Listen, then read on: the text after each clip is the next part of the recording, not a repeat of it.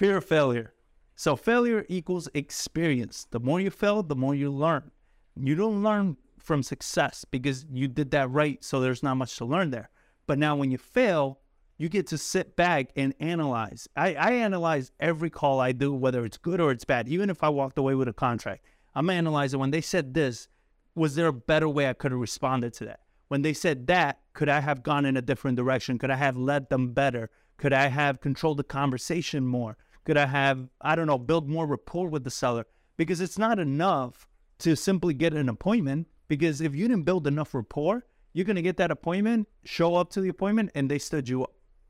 You can even get a contract, and then they start ghosting you by the time you try to close on that contract, and you find yourself door knocking their house, seeing what the hell happened, even though you have a contract. You understand? That means that you didn't do the right job of building enough rapport with these people. And all these failures are experience that you're going to have. Experience is something that doesn't matter what course, training, guru you buy, you cannot get without actually doing the work. Experience you cannot pay for. It comes from just actually doing. And another failure equals knowledge, right? The more you fail, the more you're going to learn about what's going on in the market. What if all these sellers telling you that's maybe a constant thread that you're starting to see? Is the market shifting, right? I get to gauge the whole market based purely on what my sellers are saying.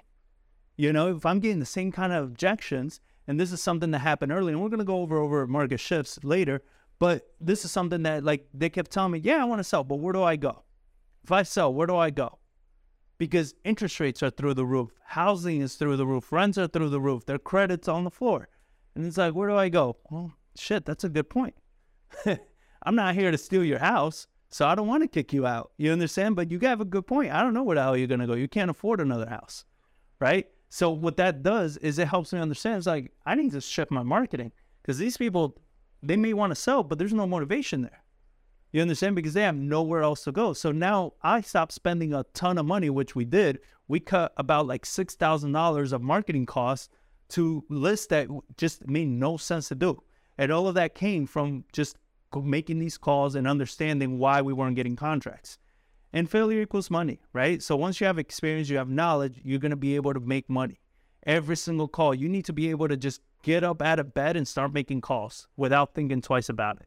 When you get to that point, you're going to see all of a sudden you're closing a lot more deals than you ever were. Embrace the failure, and you only truly fail when you give up. That's the way I look at this whole thing.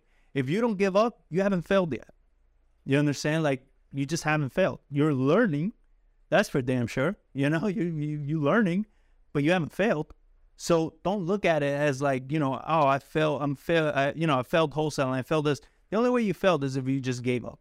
If you give up, then yeah, you failed. But until you give up, you're learning. That's all it is. Now, this is the question, right? What if you don't? So I want you to really sit down and analyze your fears, right? You say, what if they say this? What if they say that? What if I sound stupid? What blah, blah, blah, blah, blah, blah, blah, blah. My question to you is like, what if you don't do this? What's your life going to look like a year from now, 2 years from now, if you don't do this? You won't be able to quit that job you wanted to quit. You won't be able to have that financial freedom you wanted to have. You understand? Where if you look a year out and you've been doing this for a year, trust me, you're going to have a lot more success than you think. You understand? They say people underestimate what they can do in 10 years and overestimate what they can do in a year. You understand? It's like you'll be able with this kind of skill set to build such a strong foundation and a strong business that's going to serve you for years to come. But you got to do it. So my question is always like, not what are all these sellers going to say? What's going to happen? What's going to go wrong? My fear has always been, what if I don't do this? You understand? What if I quit? What other options do I have? Mind you, I told you I grew up as an illegal immigrant. That means that I didn't finish high school. I didn't have any degrees. I don't have any degrees. I don't have anything to fall back on. I couldn't get a job even if I begged people for one. I'm very unhireable. So this had to happen. You understand? I needed to succeed. This wasn't even an option. And I believe if you look at it that way, then the success you're going to have is going to be, you know, sky's the limit at that point. So ask yourself, what if I don't do this?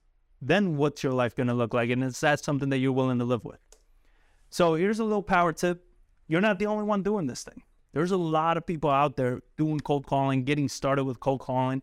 Don't do it on your own. Try to find a cold calling buddy, right? So it's kind of the same premise as like when you need to go to the gym and you don't have the motivation, is you find a gym buddy, right? It's the same thing. Find somebody else that's doing cold calling that maybe they don't like. It's like, hey man, let's get together 2, 3, 4 times a week and let's just encourage each other to make calls. And what that does is it makes it more fun because you kind of hear each other's phone calls and it's like, yeah, I really screwed that one up, but you get to learn, you get to feed off each other's energies, you get to compare notes, and at least it gets you making calls. So find a friend, find somebody that's out there. Trust me, there's a lot of you guys. I mean, many of you here on the phone, on this call today, you can partner with each other and work with each other so you can kind of feed off each other as you do this.